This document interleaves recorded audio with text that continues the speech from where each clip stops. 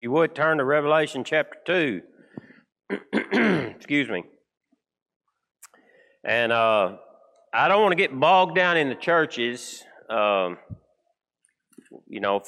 a lot of folks like to hear about prophecy and about end times. And I want to remind you that the church age is, of course, where we're living today. We're living in the new covenant, the church age. And when we study these seven churches, they are churches of prophecy. Now, they're real churches. Matter of fact, the church we're talking about today is still a church, okay?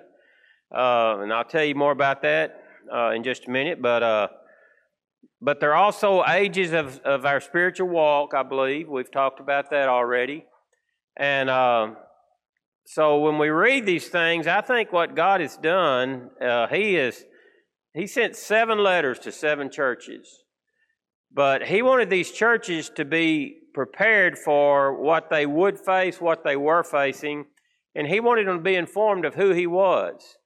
So this church, we talked already a couple of weeks ago about the angel of the church of Smyrna, or the angel. He writes to each of these messengers of the church. He writes, here's the message, here's the letter to the church. Of course, this is John the Revelator that's writing these things through the direction of the Holy Spirit. He's on the Isle of Patmos. He's there by himself. I'm sure there's some guards there probably, but he's writing these things. We looked at Ephesus last week, so today we'll be in verse 8. This is what God's Word said. So, and to the angel of the church at Smyrna, write the words of the first and the last, who died and came to life. I know your tribulation and your poverty, but you're rich, and the slander of those who say that they are Jews but are not, but they're a synagogue of Satan. Do not fear what you're about to suffer. Behold, the devil is about to throw some of you in prison, that you may be tested for 10 days, and then you will have tribulation. Be faithful even unto death, and I'll give you a crown of life. And he who has an ear, let him hear what the Spirit says to the churches. To the one who conquers, will not be hurt. Let me try that one more time. Third time's charm. The one who conquers will not be hurt by the second death. So this morning, the church of Smyrna. I thought this was kind of interesting. I actually prepared 2 messages, one short one and one longer one. Which one do you think you're getting? You're getting the long one. Now, whether it was the short one or not, you're going to think it was the long one. So, you're going to say, well, he gave us the long one, not the short one. No, really what I really did do that. I thought, I just kind of hit a few high points. But then I got to thinking about the significance of some of the wording. And I thought, I can't really do that. So I thought it was interesting as I started studying this, the name Smyrna, and I've looked at these churches a lot, is the same Greek word that's translated myrrh. Y'all have heard that before? And that myrrh in the New Testament, it was a kind of a aromatic substance. It was taken from a thorny bush. They crushed it up. They made perfume out of it. And it was also used for what? For burial, for death. And they would cover the body in myrrh.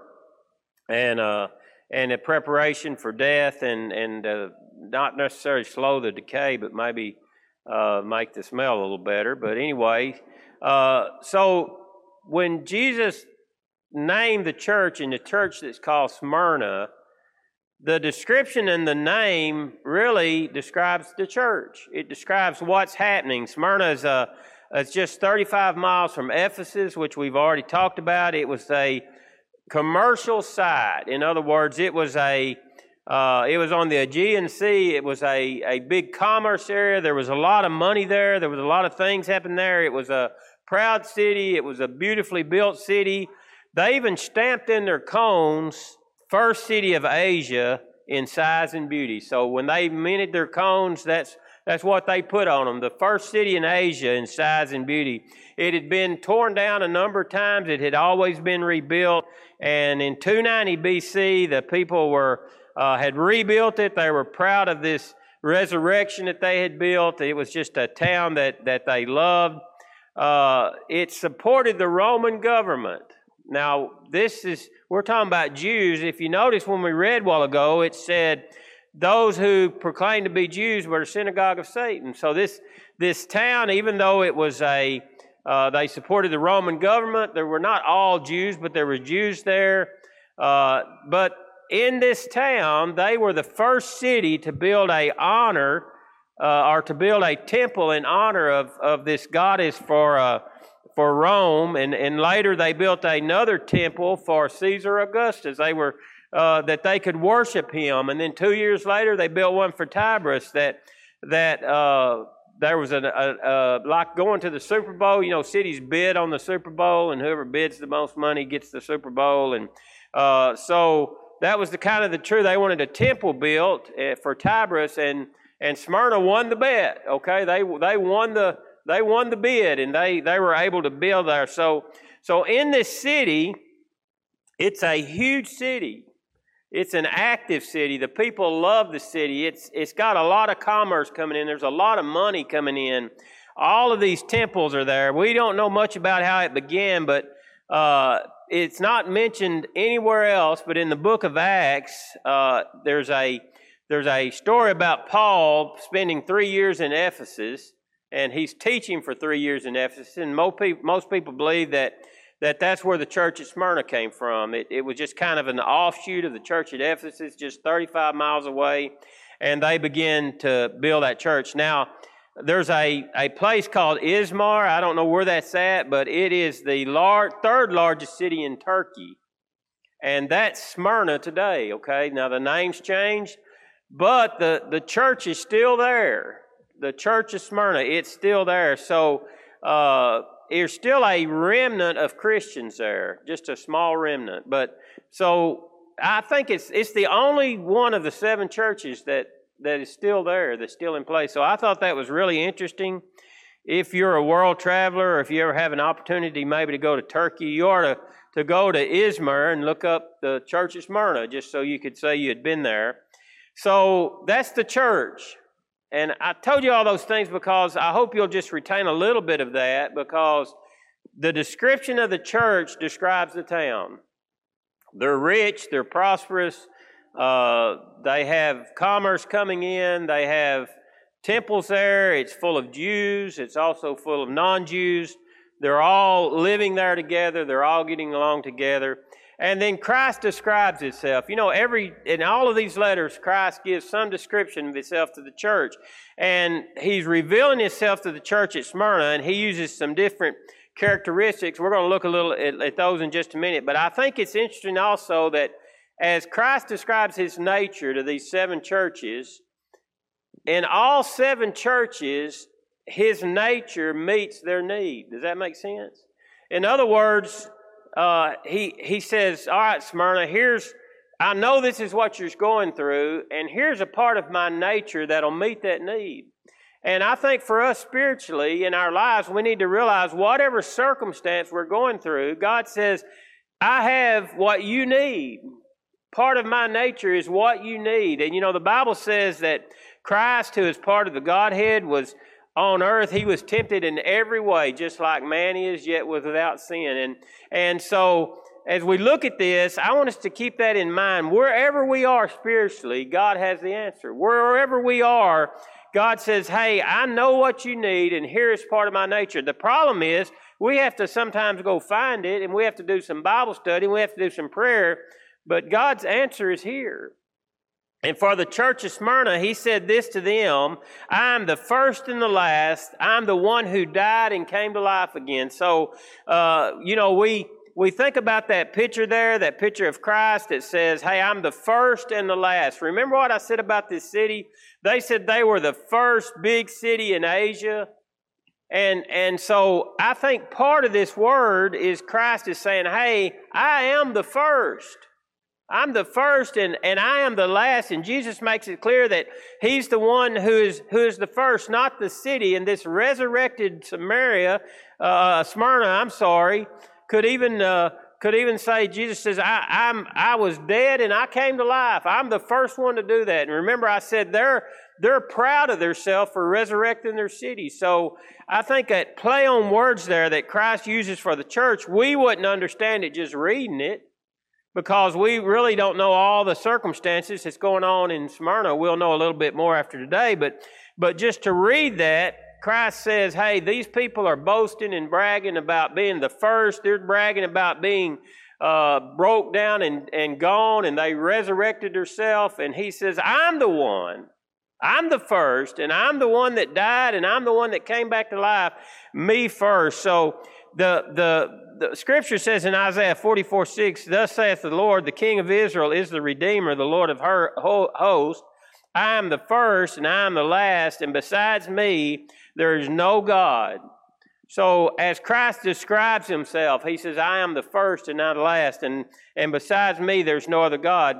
Thinking about that city of Smyrna, you remember all those temples they built? Those were temples to worship in, and they worship these various aspects of God. So with that, he gives the church a commendation. He does each church except one. He has a commendation, and Jesus begins with these words, I know. We talked last week about Christ telling the church at Ephesus, I know your deeds. And we said that could be a good thing or a bad thing. You know, if the church is where they want to be, and or use your kid as an example, if you say, I know you're what you've done, that could be good or bad, couldn't it? I mean, for me, it was usually bad, but it could be good. They could say, hey, I know what you did, and I appreciate that so much. Or, I know what you did, and you knew better than that. So Christ begins each of these churches with those words, I knew. And Jesus walks among the church. We've already studied this a lot, and he evaluates the church as he moves through the church. Folks, I understand that's hard for us to comprehend, isn't it? I'll be honest, it's hard for me to comprehend that God is here today and he's moving among the church. Now, the church is not this building. The church is you folks and me. If you're a born-again Christian, you are the church. And God says, I move among my church. I'm watching what goes on in my church. And he says this to the church at Smyrna. Hey, I know what's going on. I walk among the churches, and he's not just seeing what's going on outside, but he's also seeing what's happening inside the church, inside the people's hearts. In the Smyrna, these words, he says, I know, and it's even more significant to them, I think, because he lists 3 different things they're dealing with this morning. And I want to go through them, and I'm trying to move rather quickly. I know that y'all are already saying, oh my goodness, he's got a long message. But I want to tell you something. I want to awe from somebody, okay? I was on my feet for how long? 20 hours? Alan said too long. He was too. My back hurts. My feet hurt. And I'm standing and y'all are sitting. Somebody give me an awe.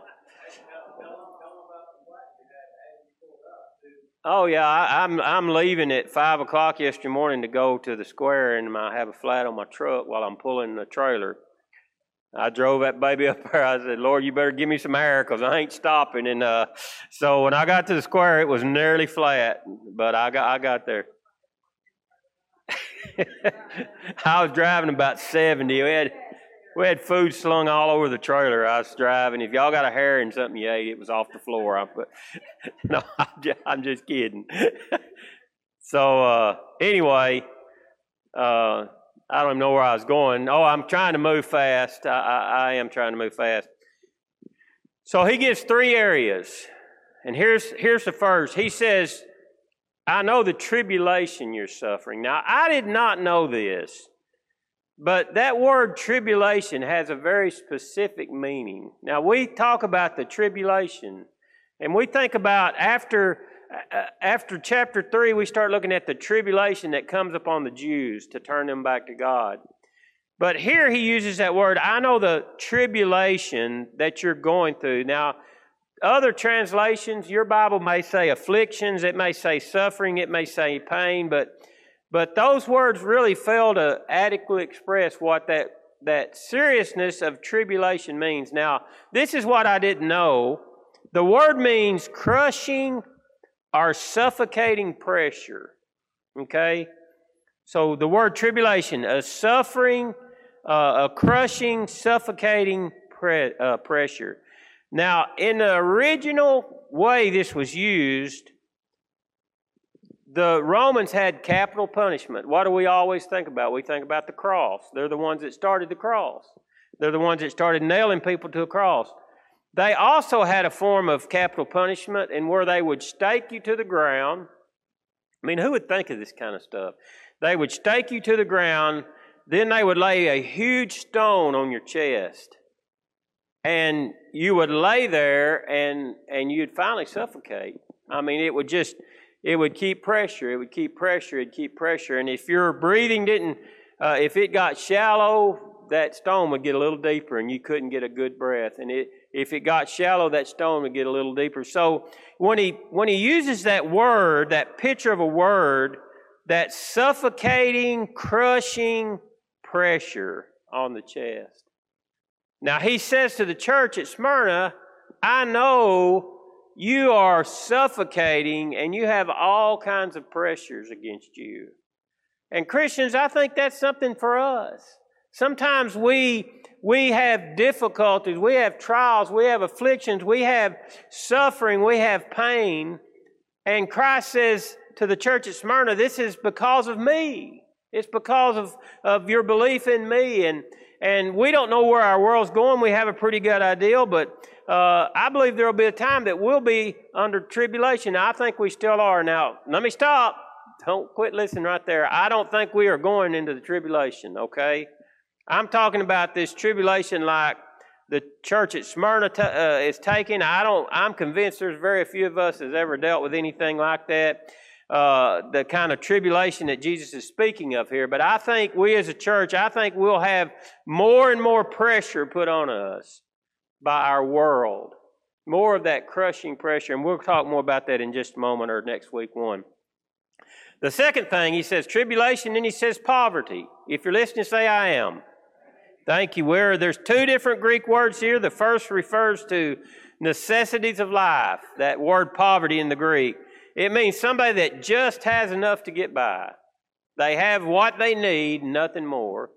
The other word that's used to describe poverty is somebody that's absolute destitute. They don't have anything. I mean, they don't even have the necessities of life. They just don't have anything. Now, again, I'm convinced that none of us here has ever been to where we just don't have anything. We just can't, we just have to live from day to day. I always think about that lady in the Old Testament. I shouldn't do this, but because I can't remember the prophet's name who came to her house and said, if you'll give me something to eat, God's going to protect you. She said, all I have is this little bit of flour and this little bit of oil, and I was going to make this cake, and me and my son were going to eat it and die. And that prophet said, well, make it for me. How many of us would do that? We'd probably say, I don't think so, Scooter. This is all I got left, But she didn't, and God blessed her. She was in that second category, that absolute destitute poverty, and God blessed her through that. So now, Smyrna, he says, I know that you are living in absolute poverty. But remember where Smyrna is. I think that's why it's important to go back and think about the description of Smyrna. They're living in a prosperous city. They're living in a place that has all this commerce, but followers of Christ are living in absolute poverty because of their faith in Jesus Christ. And we'll be able to see that a little more clearly in just a moment. But that problem facing the church, how could that be? And Jesus answers that question in James 2:5. He says, listen, my beloved brethren, has God not chosen those who are poor in the world to be rich in faith and heirs of the kingdom? He says, hey, Smyrna, you're in poverty, but you have an inheritance coming, and it's the kingdom of God, which He has promised to those who love Him. So this is certainly an accurate picture of Smyrna. Even though in the eyes of the world they were poor, they were destitute, God said, hey, you're rich. Remember, you're rich faithfully. You have all of these things awaiting you. And here's the last thing. He says, I know there's slander against you. Now, we don't use that word much, but I got to thinking about this. Don't we hate to be slandered against? I think when we think about slander, when I think about slander, I think about something in the newspaper or some big deal that everybody sees, and you have to go defend yourself. But don't we hate it even with one person if they say, you know, that person does this or don't do that, or this person's this or that? Isn't that really aggravating? When you know the truth and you feel like, hey, that's an untruth you're speaking. Because y'all remember the double mint gum commercial? See, some of y'all have no idea about the double mint gum, but what did she do? I told two people, she told two people, and what? And so on, and so on, and so on. And you know, every time they'd say so on, the screen would double in size, you know. Well, when somebody slanders against you, well, you tell two people, and they tell two people, and they tell two people, and so on, and so on, and so on, and it grows. And Jesus Christ says to the church in Smyrna, I know you're being slandered by Jews. Now, the church in Smyrna are Jews. So let's put it kind of how we would understand it, or how I might understand it. Today, we are a Christian church. We're the body of Christ. We're not a Baptist church. Yeah, we have Baptist church on our sign, but we're a body of Christian believers. And if you have another body of Christian believers, and they say, well, that East Delta out there, they're just a den of liars. They don't really serve God. They don't really love other people. They don't do, and that's slander against us.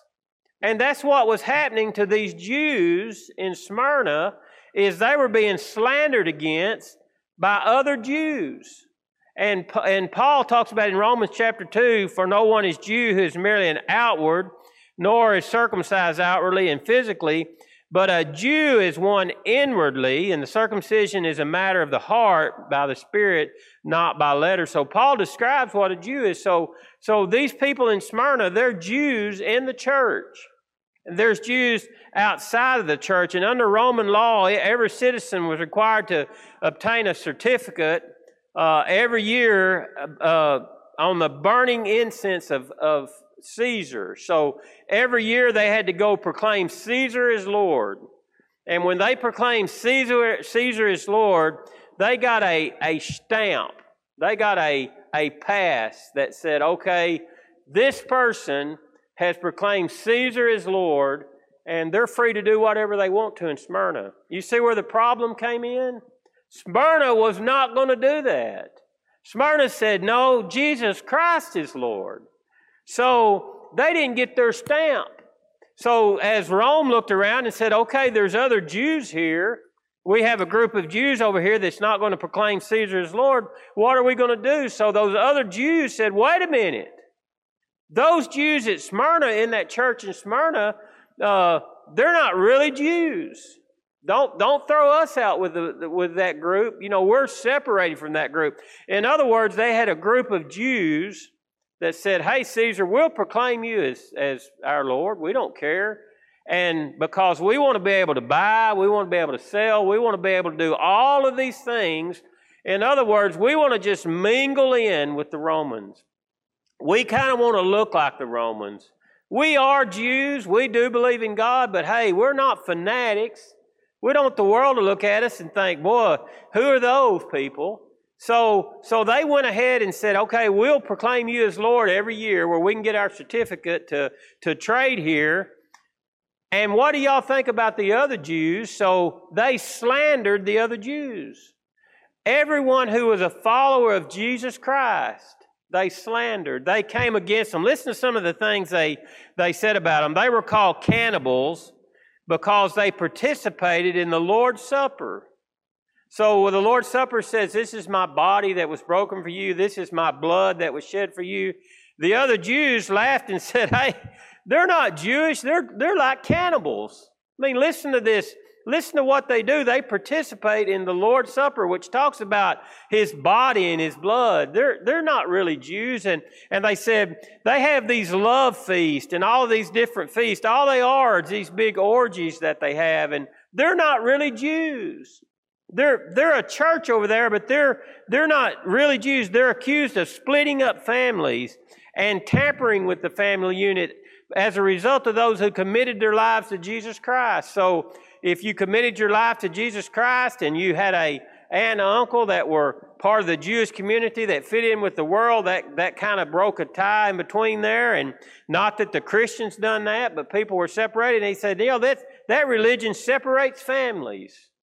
They're not of God. They were accused of politically destroying what Rome was trying to do because they wouldn't worship Caesar.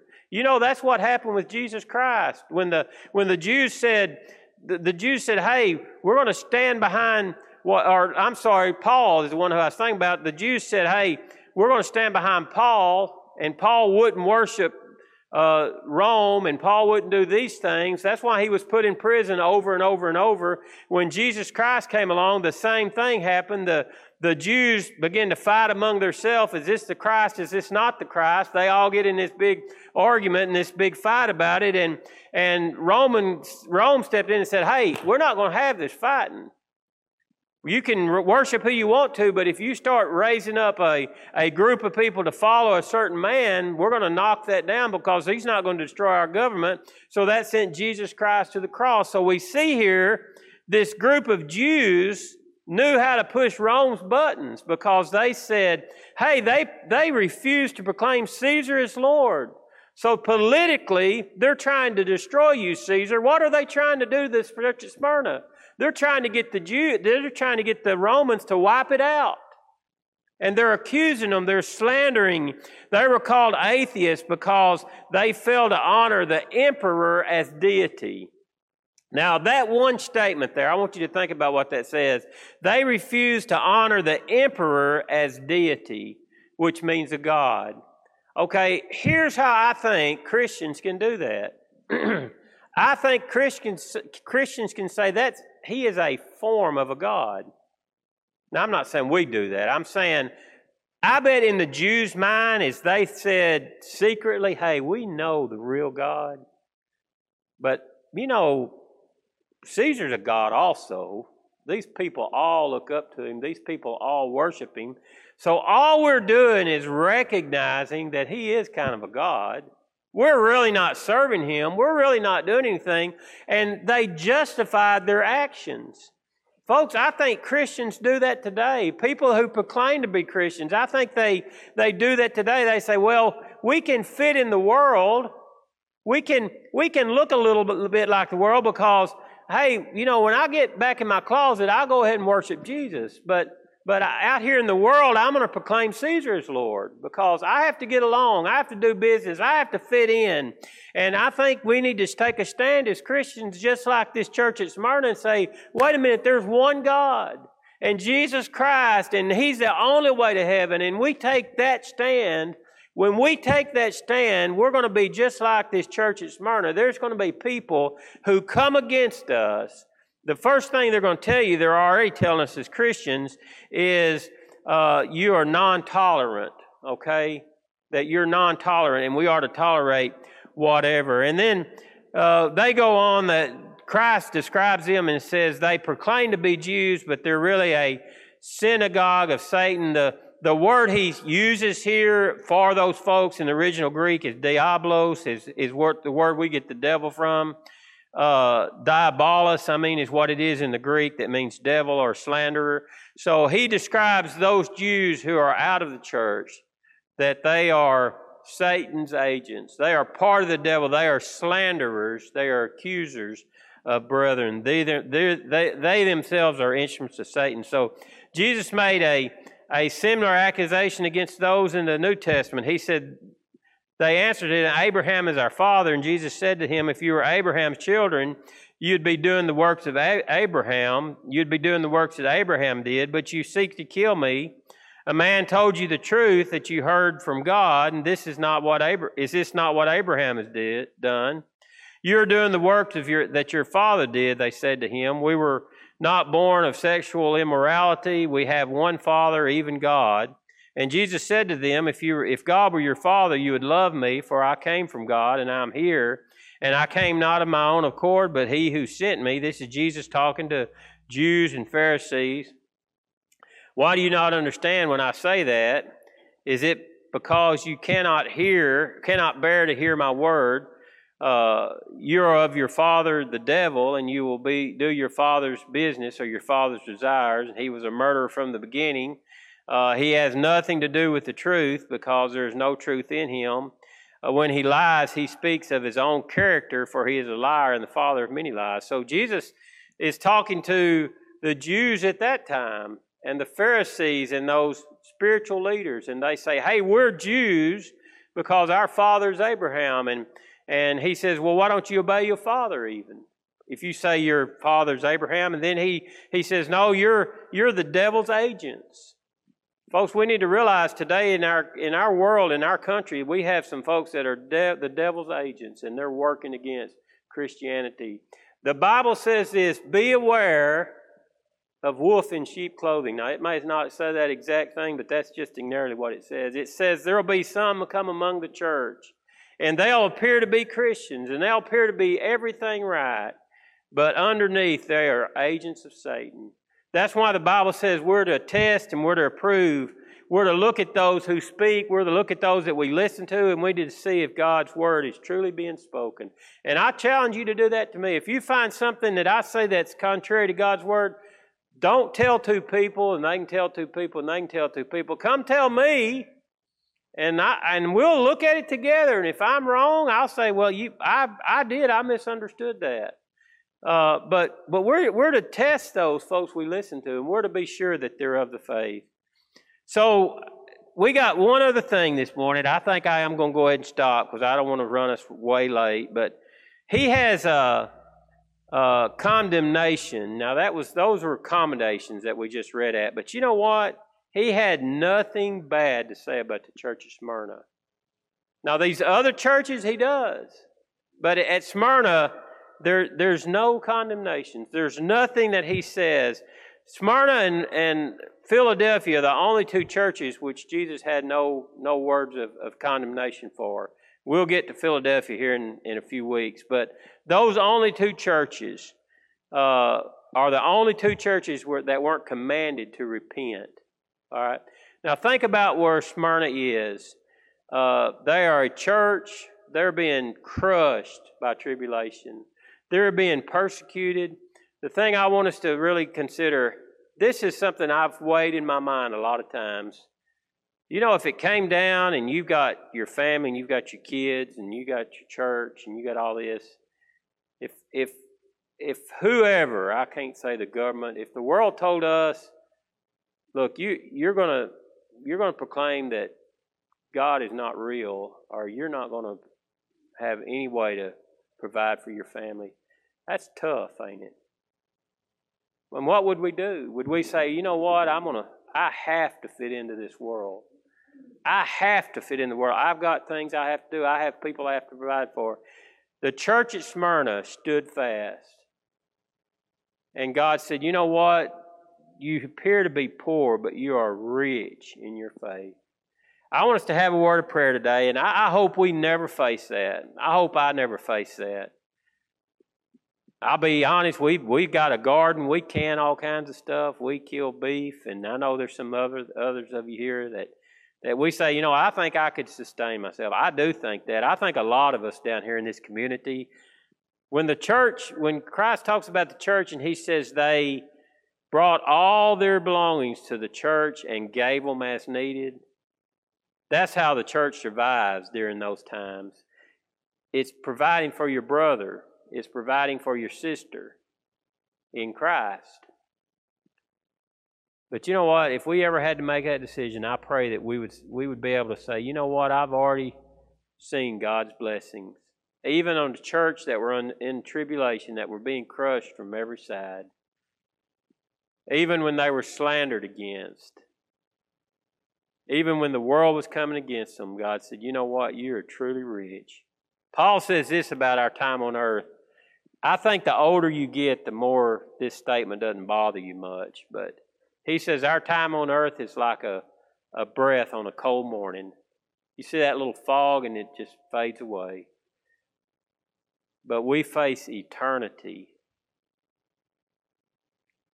The church at Smyrna, I think God just wants us to understand and be aware. Here's the church.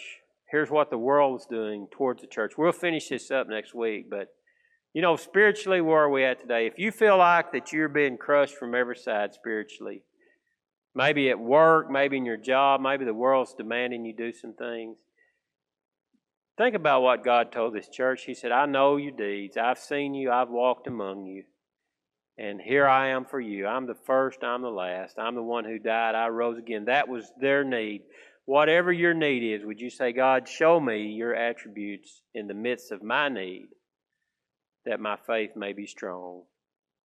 Lord, I thank you for this day. I thank you for this time together, Lord. I pray again that just any kind of foolish words that I would say today, anything that would be confusing, Lord, we know that you're not the author of confusion, so, Father, that would be something that came from man. I pray, Lord, today that your word would be real, would be active, would be true in our hearts.